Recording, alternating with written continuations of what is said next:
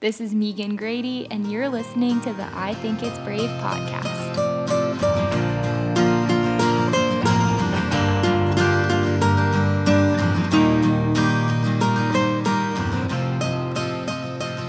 Good morning and happy itib Tuesday, y'all.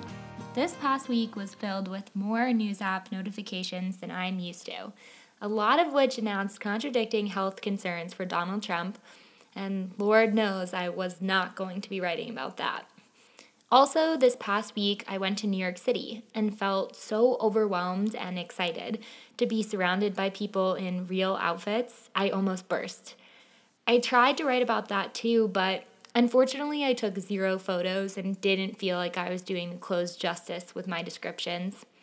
Thus, we have the below piece, which I wrote on the Metro North train Sunday night. I was feeling melancholic, hungover, and blessed all at the same time, leading to a semi-emotional assessment of having to say goodbye during the pandemic. I hope you enjoy. I think it's brave when people are good at goodbyes. Volume 14. How are you with goodbyes? It depends for me. This weekend, I popped up and gave a quick hug to my friend Tess as I left the bar, not really giving it a second thought. I'm going to see her in 1 short week. No need to get sappy, right? It barely even felt like a goodbye. More of a have a great rest of your Saturday. But Sunday morning, my boyfriend Aiden and I were walking around the East Village and I had a thought. When am I going to see you again? I knew better than to speak this question aloud, ruining a perfect fall morning with the inevitability of an ending. Throughout the day, as we watched the Browns advance to 3-1 and a disheartening Giants performance, I tried to push the question from the front of my mind. I tried instead to soak up the time we had left in the oddly beautiful sunlight coming through the window of my tiny apartment. At a certain point, though, I had to ask, when am I going to see you again? We didn't have an answer. Though a seemingly small casualty, the pandemic has taken this person, who I saw multiple times a week, and put him in another state. 2 hours in the car on a good day compared to the previous 24-minute door-to-door walk. I can no longer just call him and ask if he's had dinner yet, if he wants to go get tacos. We will always go get tacos at Los Tacos No. 1 in Chelsea Market, just as a side note. Now we have to plan. For me, this part isn't really a huge issue. Anyone who knows me knows I am a planner with a capital P. The harder part is the forced distance. This isn't just the case with Aiden, but with all of my friends. We now have to use these pre-planned weekends as a means of getting through the weeks, sometimes months between. Answering the question, when am I going to see you again, before we even leave each other, makes the space between all the more palatable. The pandemic has taken a lot from us. Just the other day, my friend said that she missed out on an entire year living in the same city with her brother, who is now moving to a different time zone. It doesn't feel fair, she said, and I wholeheartedly agree. I do not have many complaints about being home and cherish the last 7 months for slowing me down. Yet I can't help but think about everything that we have missed. Everything that was seemingly stolen from right under our noses. Yearly traditions were squashed, weddings have been moved, parties canceled. Even the spontaneous Saturday adventure no longer exists. Though it was a summer sweet in its own way, the holes were both apparent and vast, and now it is gone completely. In a darkly funny moment the other day, my mom saw me wearing a sweatsuit I had purchased back in March, when I realized we were in it for the long haul. The look on her face said it all. How is it cold enough for you to be back in that sweatsuit again? Where has the time gone? Luckily, that week's cold front was a fluke, and we are still reveling in the Indian summer, sweater at the beach, pre-Halloween weather, which is my ultimate favorite. But it still hit me that we have passed that much time in quarantine. Haley Nauman wrote in her newsletter this week, which is linked in my written form of this week's newsletter, quote, Right now, for however long it will last, time feels like it's passing instead of simply passing unobserved. With this statement, she details such a complex feeling in so few words. There have been weeks that passed this year without my even realizing it, losing track of what day it was until it was Sunday again. Time to certify my unemployment claim.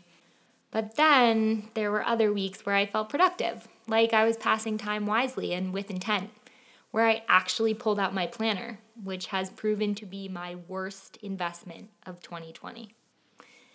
This weekend was one of those weekends. We packed so many little moments into a 72-hour time period. Back in New York for the first time, it felt imperative to soak it all in. We ate breakfast at our usual spot, walked the East River, got that sweet green we've been craving, and ate it at the Union Square Park. We city biked through Soho, got drinks at Craft and Carry, dinner in the Seaport.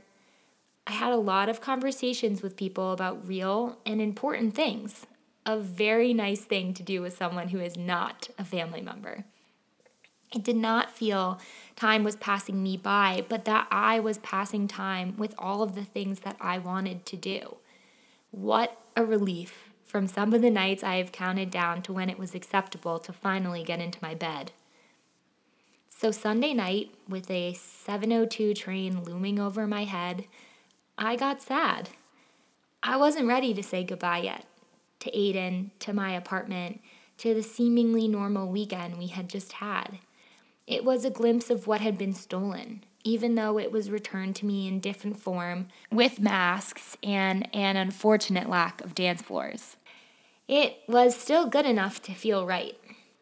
It still let me walk hand in hand with the person I love, taking in the city streets with wide eyes.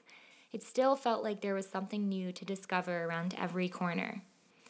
Aiden reminded me that it was not goodbye, just see you later. I know he's right. With him, it's always just see you later. But it wasn't just him that I didn't have another date set with. It was the city itself. I guess it truly is in my own power to return at will, so I don't necessarily have an excuse to say that. But I honestly feel like I need to be pulled in again with cause. That way, I can get the same feeling that I had this past weekend, passing time actively and excitedly. We have all said a lot of uncertain goodbyes this year, fleeing our own cities, not knowing when we will return, not seeing friends or family for months on end. We have said goodbye to a life we once knew and have ushered in a set of new guidelines, new rules that allow us to somewhat return to our lives as they had once been. Perhaps you have said goodbye to a loved one who got sick, in which case I am so sorry for your loss. That is the worst kind of goodbye, for it is certain and endless. Yet, for those who we have lost, let us continue to live actively, seizing the days, if you will. There will be days when this does not feel possible, when the world overwhelms you and the couch calls and horizontal is the only way to exist. But I hope you use the days you feel energized as an opportunity to live as fully as you can right now. To create, bake, cook, read, write, exercise, sightsee, call a friend, take a drive. Plan something to look forward to. Even the idea of a countdown seems lost these days. Looking back on moments that make you happy or made you happy, photos or videos you took for your own sake, not the sake of the internet, helps make the time between goodbyes easier. When people are good at goodbyes, it may seem apathetic or unemotional, but in reflecting upon it, it's likely that these people are just simply confident they will see you again soon enough, or they know that they won't see you again at all. To be good at goodbyes is to know that in the space between, you will be living your life in a way you are proud of, comfortable being alone or without the person or people you had just left. It is a good mentality to have, and it allows you to avoid the sadness that can sometimes creep in after you turn to walk in separate directions home. It allows you to focus your energy on the important things, on the other little moments that make up your life. And with that, knowing I will be back in your inboxes in just a quick couple of days, I say see you later. The GIF on my written newsletter this week is very cute. I suggest you check it out. But as always, be brave. Love Meeks.